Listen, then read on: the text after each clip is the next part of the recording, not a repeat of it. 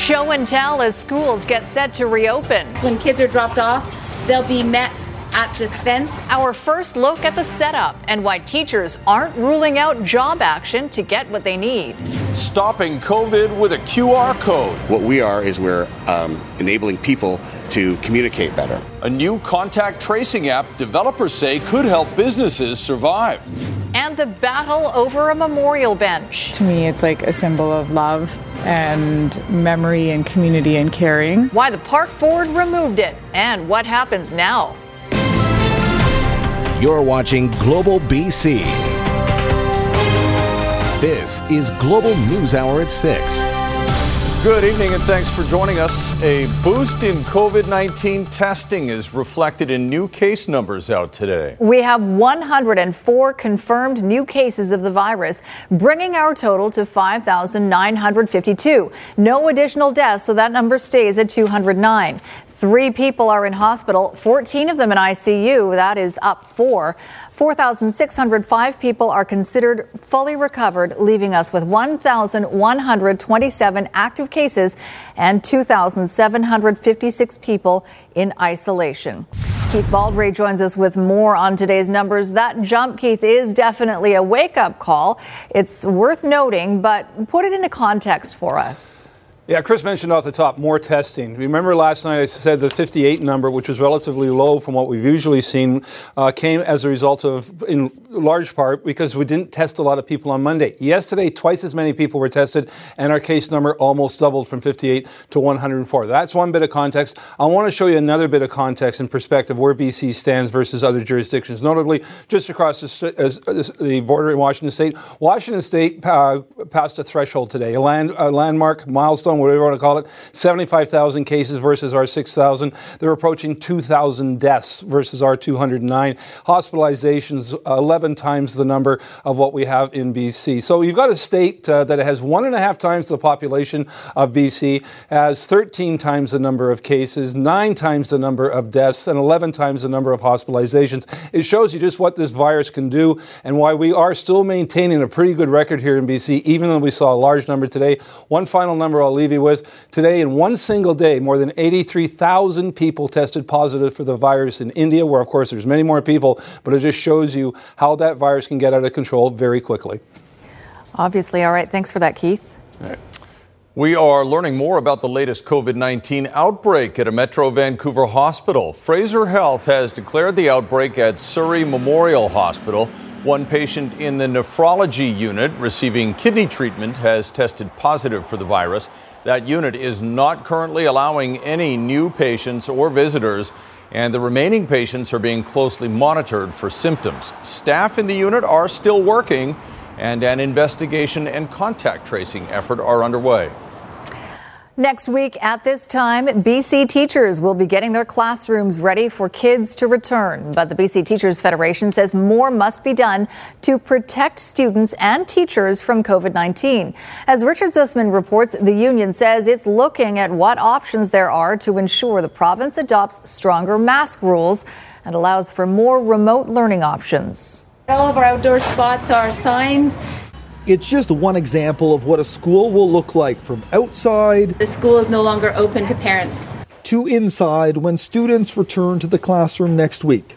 Laid out rules, spread out desks, but there are worries from the BC Teachers Union that these measures aren't enough. Union President Terry Mooring sending this letter to Education Minister Rob Fleming on Wednesday, calling $242 million of federal money game-changing and asking the province to address concerns both teachers and parents have. What we're looking for are measures that are going to reduce anxiety and increase safety in schools. These are the union's requests: less students in a classroom, support for at-home and hybrid options for all school districts, and a guarantee those learning remotely won't lose a spot at their local school. While families are uncertain about whether they want to send their children in September, they also want to be assured that they haven't given up their right to a spot in their child's school.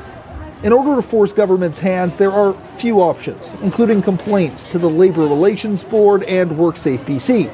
The other is a teacher walkout or strike, something not on the table now, but could come into play if teachers don't feel safe once classes return. We're not making any threats here. Prime Minister Justin Trudeau touring British Columbia Wednesday virtually, perhaps providing a boost of confidence for parents here. My kids are going back to class. The PM's 3 kids at school in Ontario, and remaining in his political lane when it comes to how BC should spend federal money. And even though I'm a former teacher, a former member of the BCTF, I'm not going to weigh in on the best way in BC to keep kids safe. Where's your science? The province is opening to funding remote learning spots with some of the cash, but still doesn't have a timeline on when we will know where all the money is going. Richard Zussman, Global News, Victoria. Normally, post-secondary students would be moving into dorms and apartments this weekend, preparing for the start of a new school year. This year, of course, the pandemic has pushed most university courses online. But as Nadia Stewart reports, even though campus life won't be the same, most colleges and universities are still charging the same full tuition fees.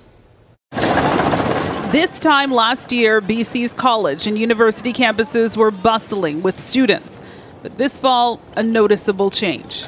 It was pretty strange seeing campus of 64,000 people change to no one on the streets. These 2 international students say they're adjusting to the new normal on campus at UBC, but have reservations about all of their courses shifting to online. Because we're paying the same amount and it's not the same experience at the end of the day. True. But the thing is, we have to do it. We have no other option right now. So yeah. Despite calls for UBC and others to reduce tuition for domestic and international students, many are paying what they normally would. Tuition pays for everything that the students do. Pays for faculty, pays for staff. University Affairs Director Matthew Ramsey says tuition also pays for financial assistance programs at UBC. This year they're offering $100 million in bursaries, an increase over years past. And so far, the pandemic is not prompting a spike in deferrals. Domestic and international student applications and acceptances are on par with previous years. Some schools are waiving activity fees, and students can request refunds for their transit UPass. But the BC Federation of Students is worried about the long term and how post-secondary institutions might look to close the budget gap in years to come. I think over the course of this next semester, we're going to hear how institutions are going to be trying to balance their budgets using international student tuition fees, which they've always done, but I think it's going to be exacerbated even more now. Nadia Stewart, Global News. RCMP are investigating a serious assault on a flagger in Surrey. It happened around 2 this afternoon in the area of 95A Avenue and 148th Street. RCMP received a report that a man on a bicycle with a weapon assaulted a female traffic control flagger. The victim was taken to hospital with serious injuries. RCMP are still searching for the suspect. The individual was assaulted with a weapon and they were taken to the hospital. The extent of their injuries are not known at this time. We are continuing to evaluate the extent of the injuries as well as actively seeking out the suspect. RCMP say the suspect is a Caucasian male, heavy-set, in his 30s, wearing dark clothing, a baseball cap, and riding a red mountain bike. If you have any information, you are asked to call Surrey RCMP. After a 5-day manhunt, the suspect in a fatal hit-and-run on Vancouver Island is finally in custody. Mounties say they arrested the man who has ties to Surrey on the island this morning on unrelated matters. On Saturday, Katie Blogg, a 35-year-old Ladysmith mother of 2, was killed when police say the driver of an F-150 crossed the center median on the Trans-Canada Highway north of Ladysmith and collided with a northbound SUV. The suspect fled the scene in a stolen vehicle. His name is not being released because charges have not been laid yet. A GoFundMe for Blogg's family has raised more than $100,000. A new survey tonight says more than half of Surrey residents do not agree with Mayor Doug McCallum's plan to replace the RCMP with a municipal police force. As Ted Chernecki reports, the independent survey, which was commissioned by the RCMP, also finds that a large majority want a referendum on the change. Those pro-RCMP signs you see are part of an ongoing campaign by the National Police Foundation that represents RCMP members. It stands to lose a lot of members if Surrey goes ahead with its municipal police service.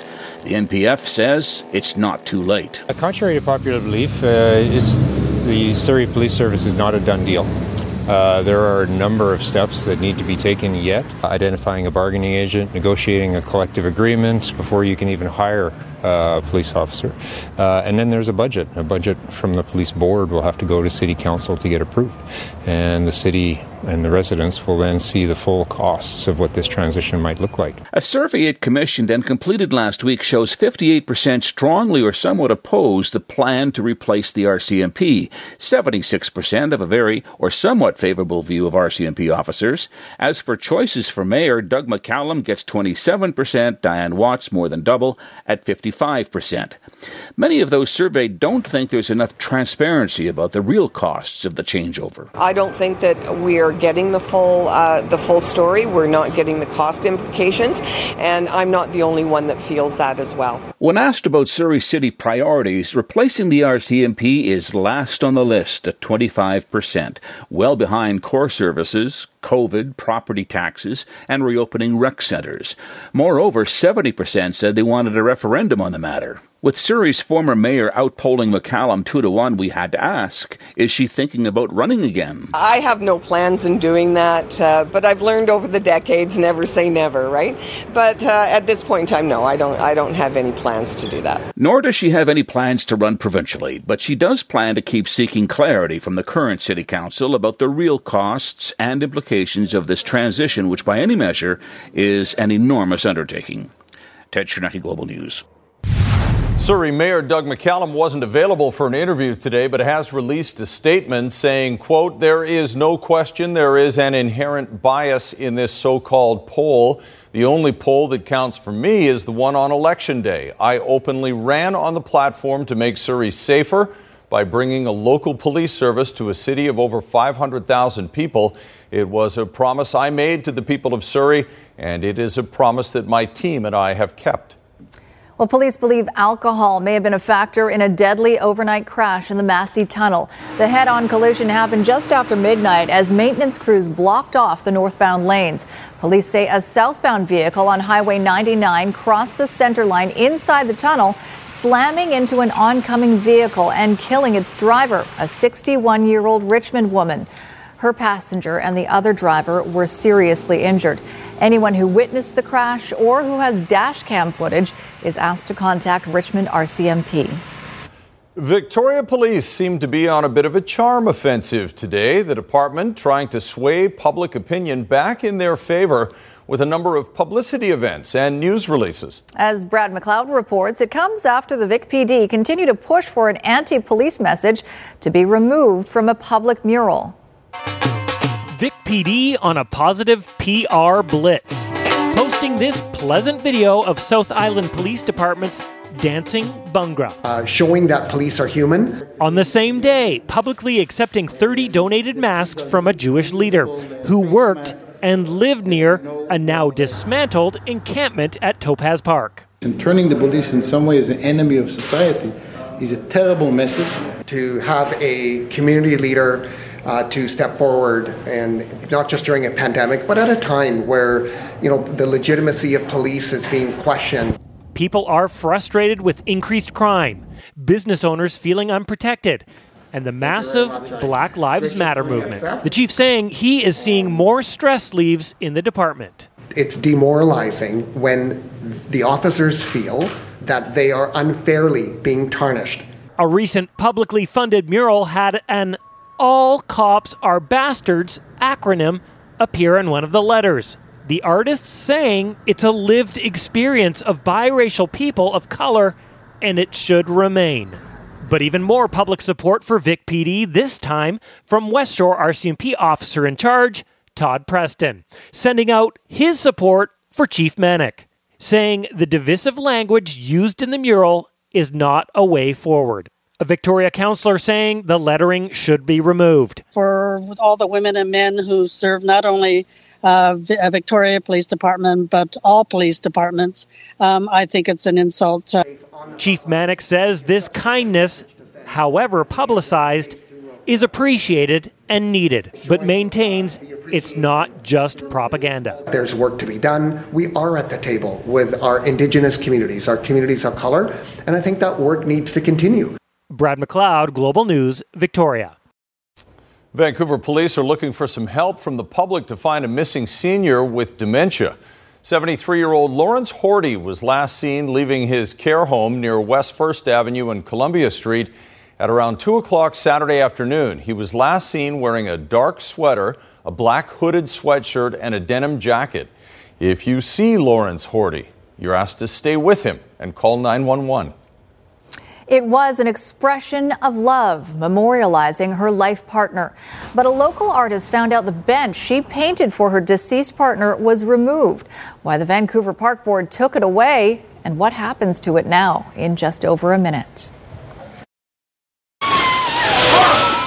The splash that started a movement, how the money raised by the Ice Bucket Challenge is getting some real results later on the News Hour. And with fears of a major COVID spike coming to the U.S., what Prime Minister Trudeau says about keeping the border closed.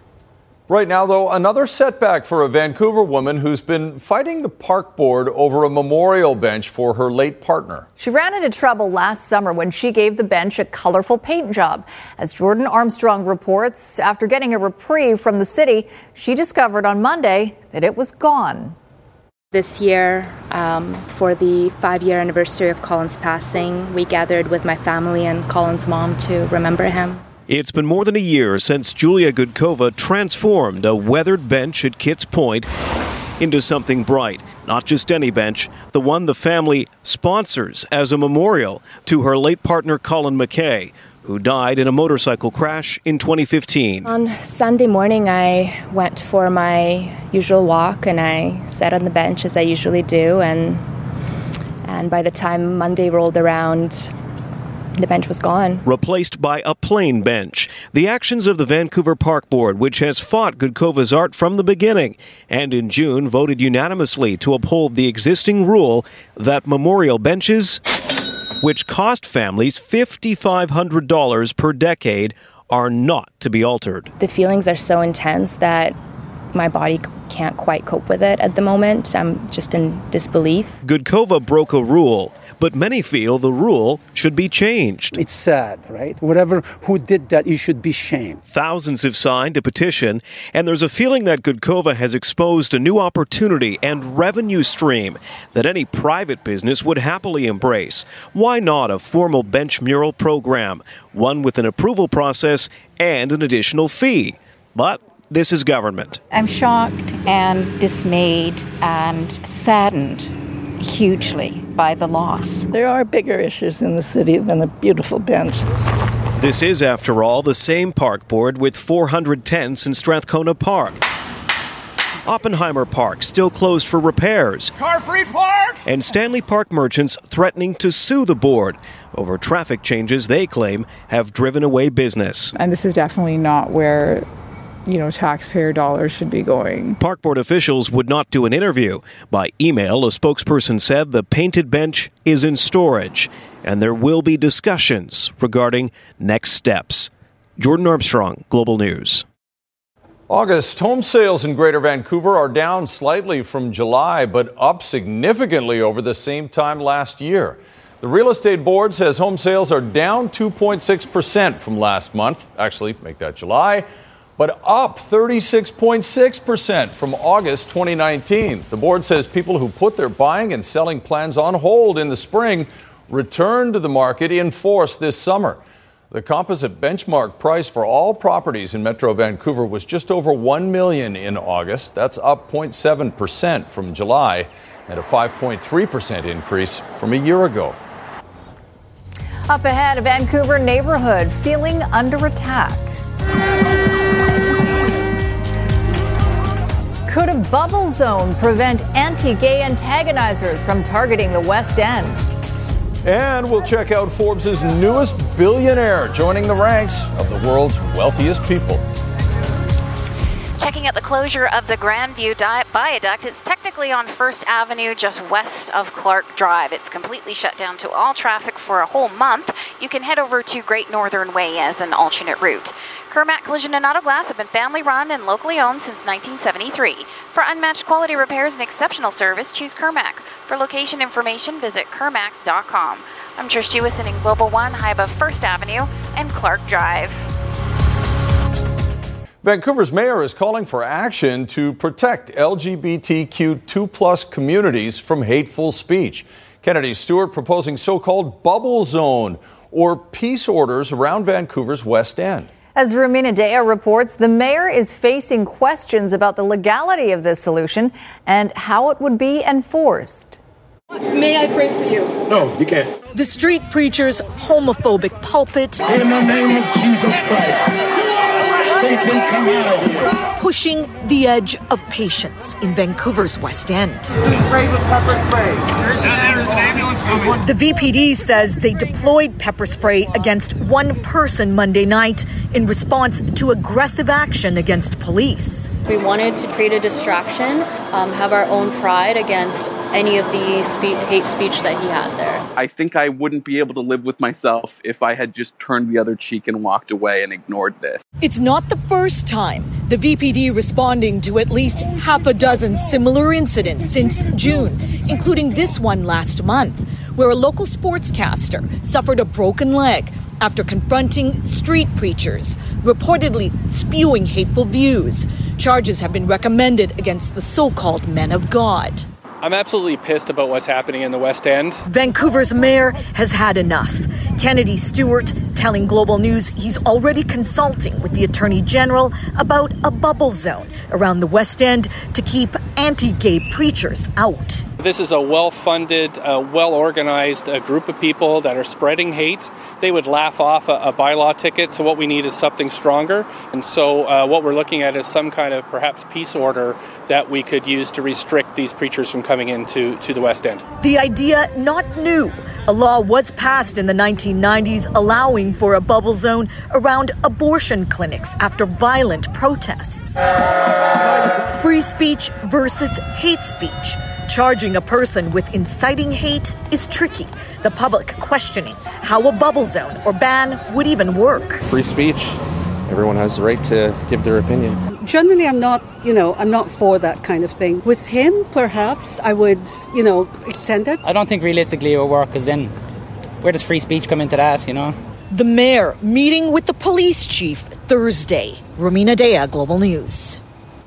There's renewed concern tonight about the future of an iconic and historic BC tradition. The PNE is pleading for the same financial relief other Canadian attractions are getting. And with the fate of the fair up in the air, John Waugh has more on the Prime Minister's response. There's something eerie about the silence. For many, the sounds of the PNE have become so synonymous with the end of summer, you can almost hear it. This day on any other year would be packed with, tens of thousands of people, and we would be in the midst of our busiest time of the year. So it's quite heartbreaking. The PNE was not spared from the devastating effects of the COVID-19 pandemic, despite offerings like a drive-through fair experience. A bigger issue, unlike the beneficiaries of other government assistance programs. Frost says it's fallen through the bureaucratic cracks. We happen to be owned by the City of Vancouver, and it just means that by virtue of the way that particular program, the wage subsidy, was set up, it means that we're not eligible to participate. Now, the PNE did do its best to think outside the box, using shows and food stands like this one to attract 7,340 vehicles. And while that did bring in $650,000, that really is just a drop in the old fry bucket, considering it's facing a $10.5 million loss. Just the interest costs alone on that level of debt puts us further behind. And, all the time we're looking at $250,000 in interest payments alone right now. While the PNE operates as a nonprofit, and even after a plea from Vancouver's mayor, the Prime Minister says the PNE's financial woes are the city's problem. We move forward on giving money directly to the provinces for the municipalities to help them with their priorities. A tall ask considering the PNE's claims that other fairs and exhibitions in Canada are given the wage subsidy due to a technicality. No other fair in Canada is subject to these conditions. The Prime Minister has to decide whether or not this fair is going to close. With mounting losses, the PNE is asking the Prime Minister to reconsider, unsure if it can rebound, while two levels of government pass the buck. John Hua, Global News. Up next, we'll have more from Justin Trudeau's virtual cross-Canada tour. And we're going to continue fighting this epidemic a priority. His one-on-one with Global News and what the PM says about help for the BC economy. Plus, a local company developing a new COVID contact tracing app with a difference. It's a beautiful evening over here at the Alex Fraser Bridge, and traffic is in fantastic shape north and south. Keep in mind, though, overnight lane closures for maintenance between 10 p.m. and 5 a.m. Time to renew your home insurance. Switch to BCAA for local knowledge, customized coverage, and valuable ways to save. Visit bcaa.com. I'm Trish Jewison in Global One at the Alex Fraser Bridge. Prime Minister Justin Trudeau has spent today on a virtual tour of BC, meeting with Premier John Horgan and a group of business leaders. We had a chance to spend 10 minutes only with him on a range of topics, including the overdose crisis and the pandemic's devastating impact on the tourism sector. We've seen iconic attractions like the Vancouver Aquarium announcing an indefinite closure. The PNE is on the brink. Small businesses across this province are hurting. What is your government going to do to save these pillars of the tourism sector, like the PNE, like the aquarium, and all those small businesses? We're looking at better ways to get our economy going again. We recognize that tourism and certain sectors are still going to struggle, but we need to keep looking at how we're going to make sure that people make it through this difficult time into a brighter future. And that's what we're working with partners from municipalities to provinces to business groups to innovators to make sure that we're doing. And we're just going to keep working in solving these unprecedented problems alongside Canadians and business owners. Tourism in Canada obviously depends on American visitors. How long are you willing to keep that U.S.-Canada border closed? Keeping Canadians safe from the challenges they're facing with COVID south of the border means being strong on our border restrictions, and we're going to keep those in place as long as we need to keep Canadians healthy and safe. Prime Minister, I want to talk about the overdose crisis in BC. It's been a public health emergency in this province for far longer than COVID. It's claimed many, many more lives than COVID has. We've heard from Dr. Bonnie Henry, Premier John Horgan, the Canadian Association of Police Chiefs, that it's time for decriminalization. Do you agree? Is it time to decriminalize possession of small amounts of hard drugs? The opioid epidemic has been a tragedy, an ongoing national tragedy for many, many years now. And it's something that, as a government, we've moved forward on many different measures to address, whether it's increasing safe consumption sites, moving forward with safe supply measures, working to support frontline workers, doing work around mental health and addictions, working with homelessness and creating housing. These are things that are all part of it. As you will have seen, the Public Prosecution Service of Canada has moved forward with new orders that doesn't involve prosecuting for small amounts of personal possession. I think this is an ongoing conversation, but there is no one silver bullet that's going to fix this tremendous challenge. And you can see more of our interview with Prime Minister Justin Trudeau on our website, globalnews.ca/BC. Well, there are growing fears south of the border that the upcoming long weekend will lead to another spike in COVID-19 cases. This comes as the country's daily case number has hit a plateau, but still remains higher than 40,000.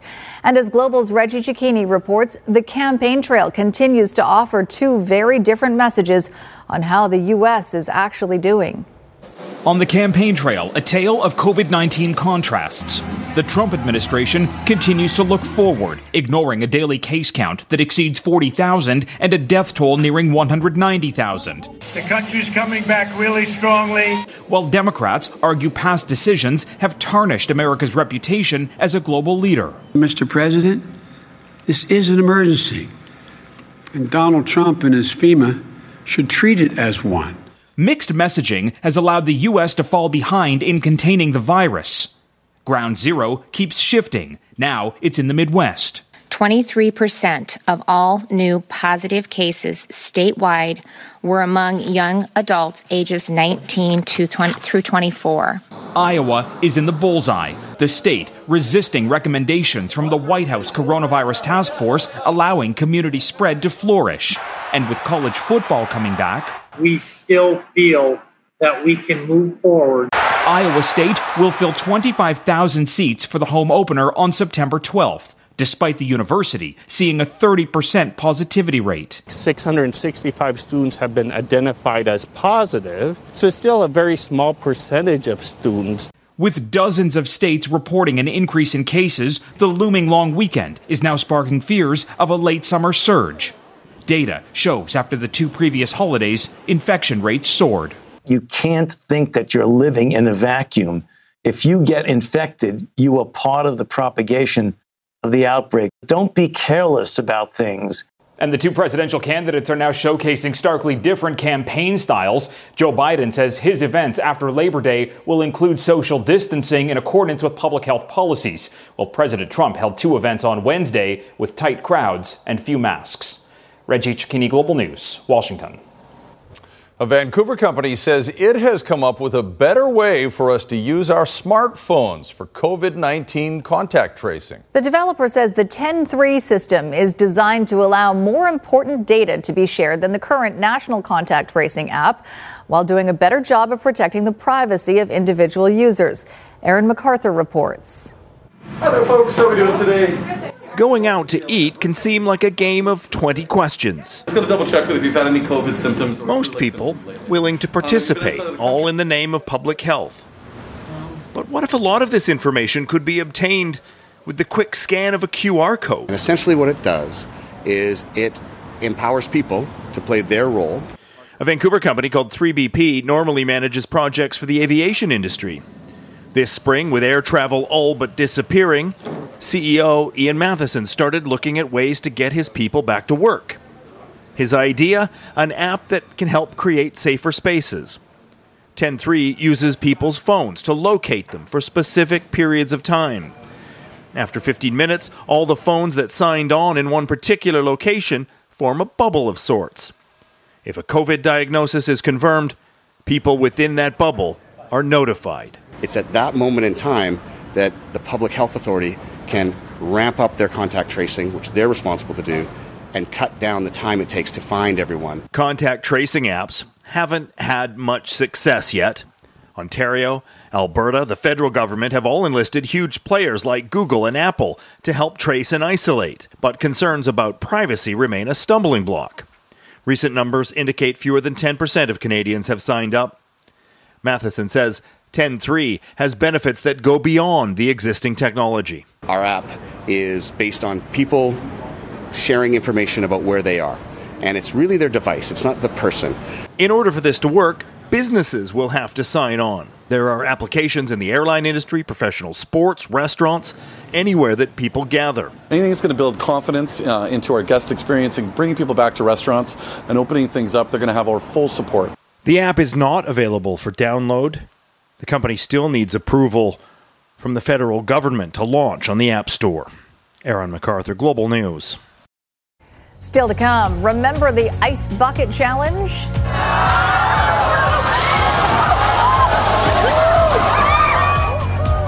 Even the NewsHour crew got involved, helping raise a bucket full of money for ALS research. And now it's really starting to pay off. Also coming up in sports, that was so fun. And so is this, Demko saving the season. How the Canucks backup goalie proved he's ready for prime time.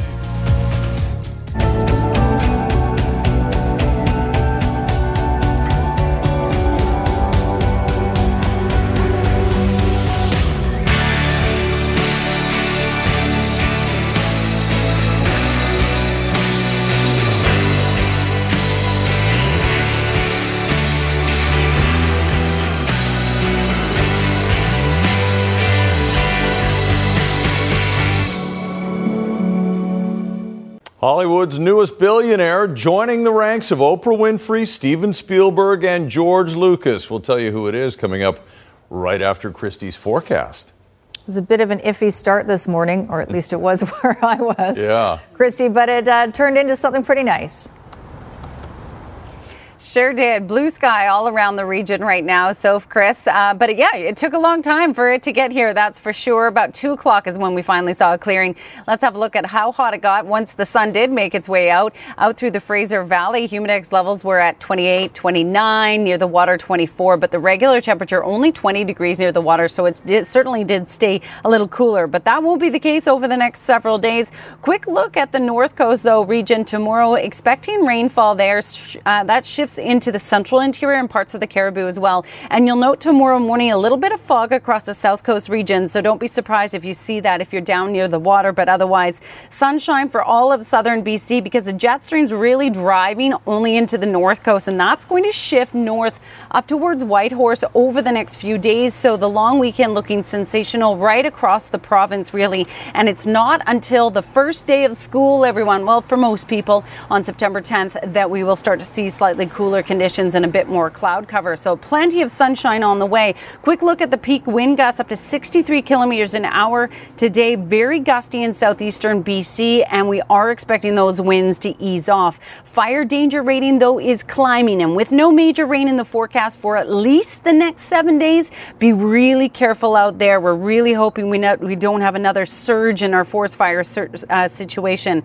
So that's the rainfall for the North Coast and central interior regions, but sunshine and heat across the south, and that will last for the next 7 days. As I mentioned, it's not until the kids head back to school that we're going to see a bit of a change. And I'll leave you with your Central Windows weather window. A great shot looking out over Cox Bay. This little guy riding his bike, and Zach captured the photo, and I don't even think Zach knows who this little guy is, but a pretty neat shot as the sun went down. Love that place. Thanks, Christy. Looks like that could be Colton or even Braden, maybe. Hollywood has a brand new billionaire, and his name is Tyler Perry. The longtime filmmaker has landed the cover of Forbes for his billion-dollar empire, which includes his homes, planes, television shows, movies, and his 330-acre mega production studio in Atlanta, Georgia. Forbes estimates Perry's net worth at $1 billion, with him earning more than $1.4 billion since 2005. It's pretty good work if you can get it, I'd say. Sadly, we can't. Sadly, we can't. Speaking of good work, or at least a good job, let's talk about the backup goalie. I know, Thatcher Demko saved the day last night. Well, he actually saved the season. And that win last night came with the Canucks not really playing their best game. Sometimes you find ways to win hockey games too. I want to point out, remember last year, the Golden Knights had a 3-1 series lead against San Jose and lost in 7. So maybe it can happen again. Let's hope so. Also, a bucket full of hope for a potential breakthrough in the treatment of ALS, thanks to all the money raised by the Ice Bucket Challenge. Well, Canucks Nation was holding its breath last night, Squire, and you can exhale. Hold your breath again tomorrow. The goalie of the future was the goalie of the moment last night. Thatcher Demko made 42 saves with an injured Jacob Markstrom watching from the stands. It was his first start since early March, so apparently Demko must shower with Tremclad because there was no rust on this guy. Theodore, and here's Smith. Might have an angle here, trying to drive to the net. Demko paddled down. And while a lot of people may have been surprised that Thatcher Demko was able to stop all but one shot, the guys who know him best were not, because Demko was a low-stress kind of player. His demeanor was calm, and that's a calming effect on a team as well. I know I've been, doing my thing in practice and making sure my details were where they needed to be. And obviously it's a little bit different than a game, but, everything that you see in the game, you've seen at some point in practice, and you just have to rely on that kind of thing. But according to Quinn Hughes, there is another secret to Thatcher Demko's razor-sharp focus. I think we all knew Thatcher was going to be really dialed in. I mean, he's a guy that You know, he goes to bed early, he eats the right way. Quinn, citing why the team was so confident in you coming in today, noted that you go to sleep early and eat well. Accurate, and how early did you go to sleep last night? I think I was lights out at maybe 10:05, 10:10. These guys go to bed a little bit later than I do, but I like to be rested. Like to know I did everything I could to be ready to go. And now the question is, will Thatcher Demko need to be ready to go for game number 6? Is Jacob Markstrom going to be healthy enough to play that game? I'm not going to comment on what goalies I'm playing, what night they're playing. I've never done it. I'm not going to start now. Can the Avalanche stay alive? They need to win against Dallas to force a Game 7. Two of the best young defensemen in the league are in this series. Miro Heiskanen scoring there. He's one of them. And the other guy's Cale Makar, and he's going to score too. In fact, his goal is going to give Colorado a 2-1 lead with a third period still to come. Tomorrow at the U.S. Open, tomorrow morning, there'll be an all-Canadian matchup, second rounder. Vancouver's Vasek Pospisil against Milos Raonic. These two have been playing against each other since they were kids. Also tomorrow, Canadians Felix Auger-Aliassime, Aliassime will play, and so will Leylah Fernandez. Denis Shapovalov is playing right now. He leads Soon Woo Kwon 2-1 right now. Hall of Fame pitcher Tom Seaver died today at the age of 75 of complications from dementia and COVID-19. He was a 3-time Cy Young Award winner and a World Series champ with the New York Mets in '69. So let's end on a happier note. The other day, the Seattle Seahawks set up a camera at their practice and they wrote on a whiteboard beside the camera this question: which Seahawk player has the messiest locker? Uh-oh! I'm glad they got it out here. Here he is, number one. Locker? Take it off. Take your helmet off. Who got the messiest locker? Take your helmet off. Let them see you. Who got the messiest locker? The messiest locker. PK! Quandre Diggs. PK! right now. Bobby Wagner. PK, for 5 seconds. Come here, Bo. Come here real quick. Russell Wilson. Those is the top 3 that got the messiest locker. I'm probably number 4. Messiest locker is definitely him. I'm number 4. I can keep care of my stuff, my shoes, everything be organized. You know what I'm saying? Russ, you take care of my stuff. Huh? Be real. Who what? We said I'm 4. It's Tyler. Tyler, you in the top. You in the top 2. Oh, you in the top 2. Who's number 1? You top 2. You in the top 1. Listen. You in the top 1 is what you are. Listen. Oh my God. I'm in the top 10. I'm out. We need to see that locker. The Blue Jays won today over Miami 2-1. There you go. All right. Thanks, Squire. Let's check in with Jay Durant for a look ahead to Global News at 11. Jay? I'd like to know who has the messiest desk in the newsroom. There's a few contenders. Despite continuing high COVID numbers, there's a push tonight to expand BC's reopening. Casino workers say with stores, gyms, restaurants, and bars operating again, there's no good reason they shouldn't be able to have their jobs back as well. We'll look at the impact the closures are having. Plus, 2 14-year-old girls have gone missing in Burnaby and their families are worried. Masa Kasib and Sadaf Fahimi were last seen around dinner time last night at the Metrotown Mall. We'll have those stories and more when you join us tonight. All right. Thanks, Jay. Research into a treatment for ALS heats up thanks to the Ice Bucket Challenge. That's coming up next.